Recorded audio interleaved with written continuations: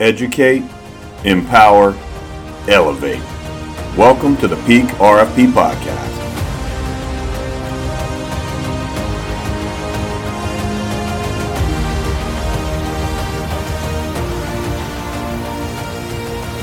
Welcome to the Peak RFP Podcast. We're back today with the crew. We're going to talk about patellar instability.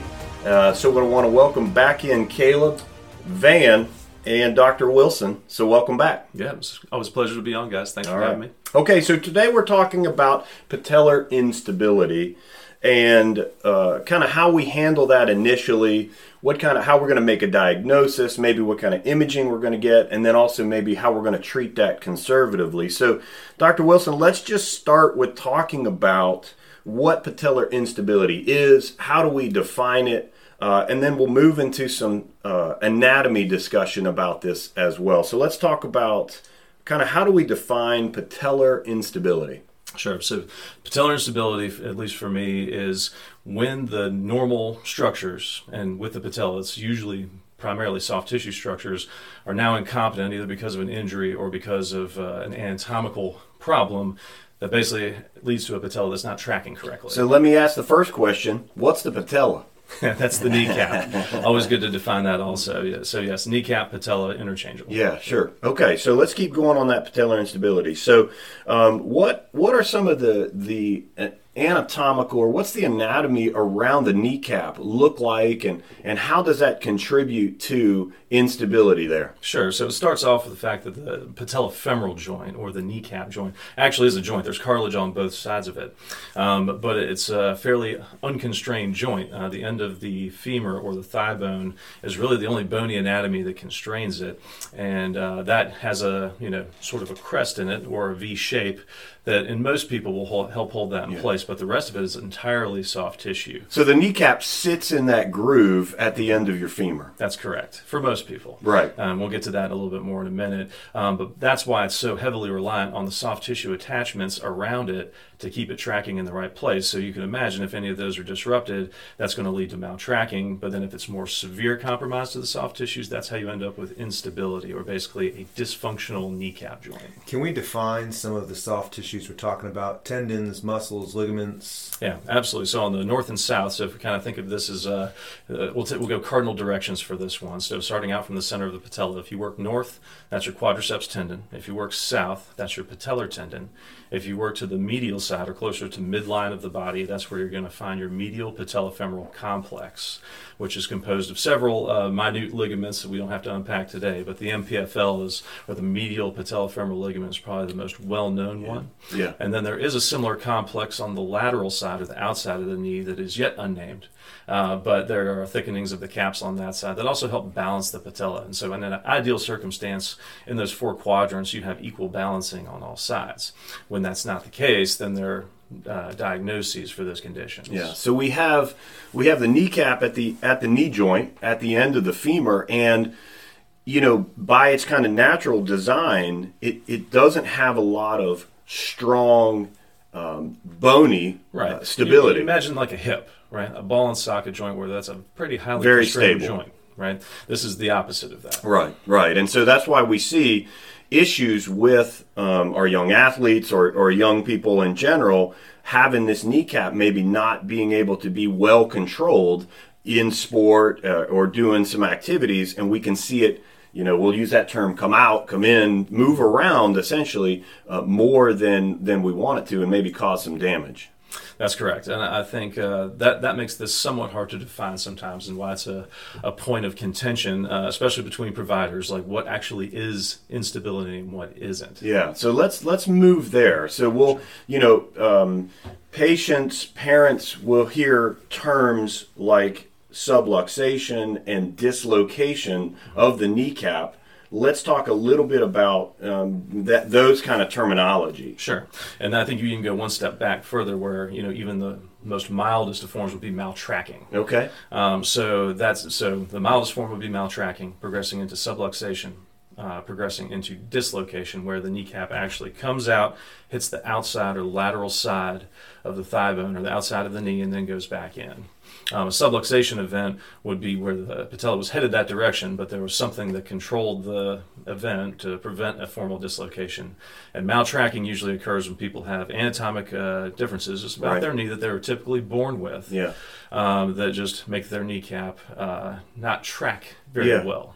Let's talk about this population that has a problem with patellar instability or a kneecap that's not stable, right? This is typically a young population, correct? That's correct. Most of the patients that I see with this complaint are teenagers. Right. On rare occasions, it can be your prepubescent folks who are even under 10. Right. And then it can also progress into adulthood, but that also tends to be a little bit more rare. Yeah, so we're talking about young people that have instability in their kneecap, and we talked a little bit about the difference between dislocation and subluxation, and then also tracking.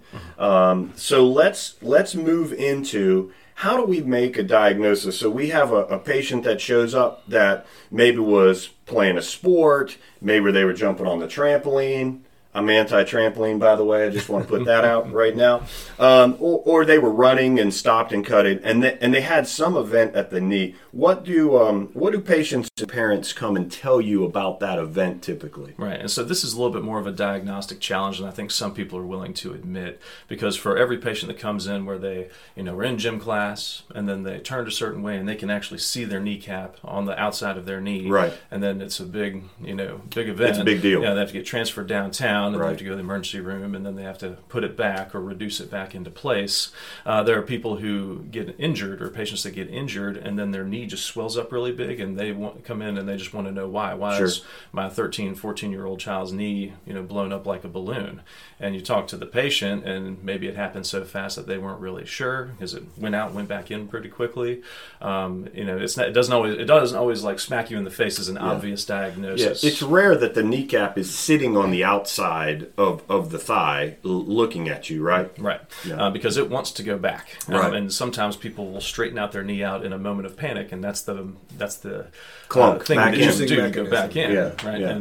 And how would you know if you had no understanding of the anatomy that that's actually what had happened there? You just know something kind of, or people say it went out and came back in. They'll kind of say it in uncertain terms. So what do we do? What do you do when the patient tells you that you're looking at a knee that is swollen? We talk about this word effusion. It means fluid inside your knee joint, a swollen knee. We're just going to use that for kind of layman's terms there. So you're looking at a patient, they don't really know. Maybe they say it felt like it went in and out. Where do you go from there? I think for me, and we touched on this in other pods also, an effusion in a young person, in my hands, that's going to be an MRI, right? Because that tells you the presence of the effusion tells you that something is not going right on the inside of the knee. And if the younger the patient is, that's a higher stakes problem than if it's somebody later in life that's getting these spontaneous effusions. Especially said another way, a knee that was perfectly fine, and then it was somehow traumatized, and now it has fluid on it. Right. As your provider, you should have a pretty good answer for why that's happening. It gets blamed on a couple innocuous things like growing pains or a bruise or a sprain or things like that, but that's not really a diagnosis, and it's also not really giving your other providers a path forward. So if you have, let's say, 12, 13-year-old patient shows up with a knee effusion, kind of pat him on the back and say, well, that's probably going to be okay. Let's send you to PT. Right. And I'm done. You guys have been done no favors either, because we don't have a diagnosis to start with. Yeah. The first thing that we look at when a young person comes in and we're going to sit them at the table and we're going to observe. Mm-hmm. And the first thing that you see is a swollen knee in a 13, 14-year-old. It's a different issue. Mm-hmm. This is not just a sprain strain. It is something means I have some kind of inside the knee derangement. I have some kind of inside the knee issue that's more significant. So just for parents, a swollen knee in a young person is abnormal, and we need to get a good diagnosis, a good understanding of what's going on there. Yeah, speaking of diagnosis, is there a difference to you, each of you, in reference to an effusion, which would be like by definition swelling from inside the joint, versus soft tissue swelling? Because how many of these patellofemoral ligaments are inside the joint versus outside the joint. Yeah, and so that's a great point, and I'll try not to get too far down the rabbit hole here with this one, but yes, the ligaments that hold the kneecap in place are extra-articular outside the joint. However, the trauma of the dislocation or instability event is what produces the effusion, and especially in a patellar dislocation, these tend to be the largest effusions that you're going to see. They're bigger than a meniscus, bigger than an ACL. They're pretty impressive, and even if you're not sure if this is soft tissue alone or if this is effusion, almost every time somebody, or they're at least going to get an X-ray a lot of times in this setting, especially if they made it to the ER or an orthopedic office. That effusion is present on the X-ray and is usually going to get read by the radiologist. It's a rock star answer. Yeah. So what are we looking? So maybe we've taken an X-ray. Is that all we should do? Take an X-ray. It looks okay. Send them on. Again, for me, if I'm the parent, and especially me as a provider, I'm not willing to accept that. If I can't figure it out on an initial exam and an X-ray, then we're going to get advanced imaging. And again, especially if we have an effusion, I want to know that if we're going to non-operatively treat this knee, that down the road that it's actually going to be okay, as opposed to an educated guess. Right. Again, the stakes are just higher the younger the patient Sure. is. So what does the MRI show you? Patients might hear this, parents might hear this and say, okay, I understand, maybe I do need MRI. What are you looking for in the MRI? So the MRI, especially in this case, gives me a multitude of information. It tells me it's going to leave behind a bone bruise pattern, especially if this is relatively close to the injury. And that bone bruise pattern is going to help tell me, especially when the patient can't, exactly what happened that day. And certainly there have been plenty of times where that patient comes in, the knee is so swollen, so tender, you're not going to get any kind of exam, so you don't really know. Could be an ACL, could be a meniscus. That MRI is going to help you differentiate from those diagnoses as well, especially with that bone bruise pattern. Now, obviously, you can see the anatomic structures also. You can see the patella. You can see the patellofemoral ligaments, the ones that are in question, the ones that are supposed to be doing the job of holding the kneecap in place. You can see your ACL, meniscus, and you can, in this case, I'm looking at the cartilage first, because unfortunately, when these patellar dislocations happen, there's a fair amount of patients that will knock off a piece of bone and cartilage that will just float around in the joint.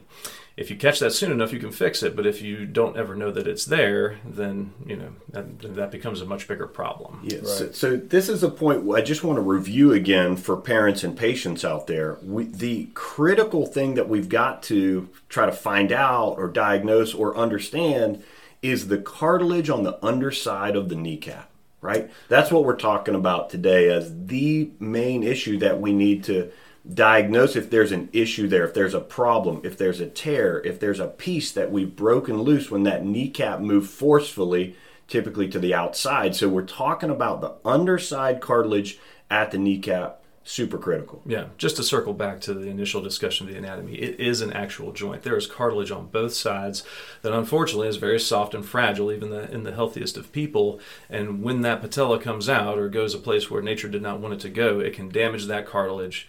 And that's a high stakes injury, because if we losing our cartilage, that's the lifespan of your knee. We don't get it back. Right. Super important. Okay, so we've got a swollen knee. We've got a possible mechanism of that injury. We've done an MRI. Let's talk about kind of how we initially manage someone who's had a unstable event. Maybe we feel that there's a strong chance that they've got some injury to that cartilage there at the kneecap femur joint. What do we do from there? So that this is where it starts to stratify a little bit. When you get the MRI, obviously, you're going to basically end up with three main scenarios. One, this was not a patellar instability event. This was a bone bruise, hyperextension type injury. There's no structural damage to the knee. That's one that is going to heal up on its own. You don't have to do anything to it. That's the best case scenario. And that's the exact thing that I tell patients, is that this may come back with a series of innocuous bone bruises that there's nothing to do about. It just gives it time. But again, that's what the MRI is for, is to give you the confidence knowing that going forward. So then you're going to look again at your cartilage. Either this is going to be somebody who had a pretty traumatic injury. We've damaged the cartilage. that is far more likely to be a scenario where it's going to need surgery, because it's, especially if they have what we call a loose body or a floating piece of bone and cartilage in the joint, that is not an acceptable pathway forward. Can't just leave that alone. Yeah, exactly. Let's just see how this does. All right, we know what the answer to that is, and it's not good. But a fair amount of times, and the numbers on this in the literature are just all over the place, anywhere from 8% all the way up to 50% of patients that don't have a cartilage injury but just have an anatomy, an anatomical factor that we can see on the MRI, which predispose them for this to happen. Yeah. And those are most likely going to be your ones you're going to be non-operatively treating. Sure. Because the reason they dislocated or had an instability event is because the knee that they were born with that didn't quite form in a way that it constrains the patella is just more likely to dislocate. Yeah. So if that dislocates atraumatically without a cartilage injury, without any other structural injury to the knee, that's a patient that you're typically going to start off with non-operative treatment. Van, I'd like to bring you in here and talk a little bit about kind of how we as physical therapists are treating and managing that patient with some patellar instability. Let's just move to the gut and the butt, the hip and the core. What are you looking at, and what are you assessing, and how are you want to move these folks along? Yeah, I think first off, two big things to understand for the patients and the parents out there too is that anytime that you have an injury, especially to your knee, your muscle is going to shut off, or especially your quad, and there's a fancy term called arthrogenic muscle inhibition. So that means that your quadriceps muscle just really goes to sleep, right? And there's some research out there that says that it can shut off up to like 75%. Yeah. So now we're operating hopefully at around 25% of a quad. And then also, from your stabilization, like Doc was talking about, the ligaments, right, and the muscles, when he talked about the soft tissue stuff. Your muscles are going to be defense number one, right? When they fail, then the ligaments, right, are defense number two. And when that, load is too much, then the ligament can only handle so much, and that kneecap, right, heads out. It gets out of town. So just understanding that, the strength and the ability of the body to be able to absorb force, as an athlete or as whatever activity you're doing is really important, to decrease your risk of injury in general. Yeah. So, and that all starts, kind of from the core down. Right. So midsection down. The ability to control your pelvis and your spine is really important. And your hip, if you can't move well through your hip, then you're going to be compromised in other places. So, and specifically talking about like your hip being able to rotate internally and externally, so move inside that socket. What happens at that thigh bone, that femur, that goes down, and then that's where your knee is. And so if we're having issues there and we can't load well or move well into that hip, which is a big joint, then we're putting more stress and pressure on the knee, which is a smaller joint. Yeah, if you can't control the hip, correct, your knee has no control. Right. And we're not talking mobility in the sense of like, I have tight hips. We're talking active ability to use all the mobility that you do have, because most of these individuals are very mobile. Right. In fact, some of the people who are probably more predisposed to this are hypermobile patients who have naturally lax ligaments, like looser, not as tight. And then, look, we're not even talking about the hormonal changes that are happening in this population, where people are going through adolescence and puberty and what that does to the body. So we're talking active mobility, how to control those things with your muscles. And so like what Caleb was talking about is, these patients a lot of times are very flexible, right? But not very, their mobility is not good. And so what we mean by that is the flexibility is the passive motion. So the ability of that joint for somebody to move it for you, or for the ground to basically move it for you.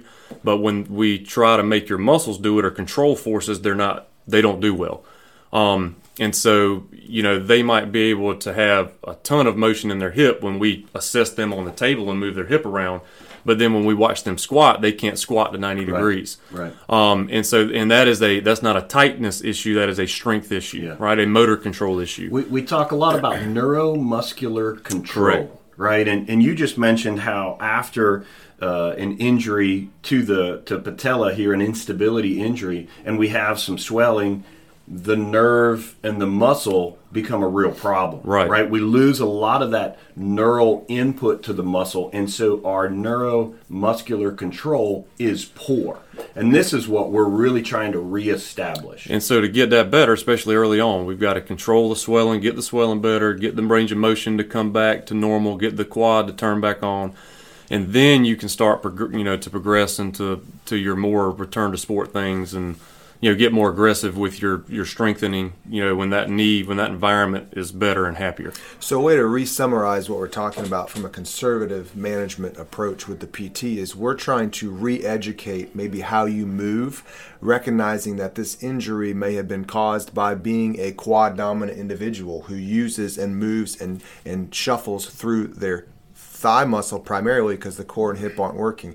If your dynamic stability, your muscular control was not up to the task, your static stabilizers, your ligaments are going to be stressed, maybe beyond the point of ability, and that's where these injuries come from. So we're trying to re-educate how you move. Yeah, parents, we're talking about an injury that happens in this young athlete population, and we believe 100% that there's too much of an emphasis on repetitive skill development and not an emphasis out there on core strengthening, hip strengthening, proper movement patterns. So Big problem. To touch on that, if you look at a training spectrum, right, and at the top of that is going to be your sport, right? That's the highest specificity of your training.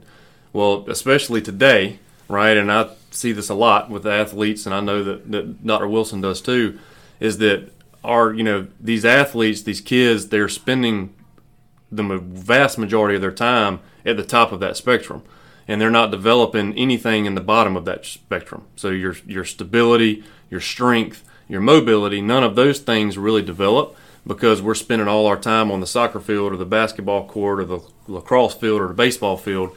And then, like Luke, like you said, just that repetitiveness over and over and over again, right. Other things get left out. Right. And those things are the important things that help decrease our risk of injury. Yeah. I want to bring in Allen Iverson here. So are we talking about practice? Not a game. Not a game. We're talking about practice. Right. Dr. Willson, are we seeing an uptick in the amount of these patellar instability injuries? Do you feel like it's a more common issue that we're seeing because of more kind of youth sports activities, or not necessarily? No, I mean, this has been a problem since knees were being made. I think the issue is just the initial diagnosis and treatment. And I can just speak from my own experience practicing here.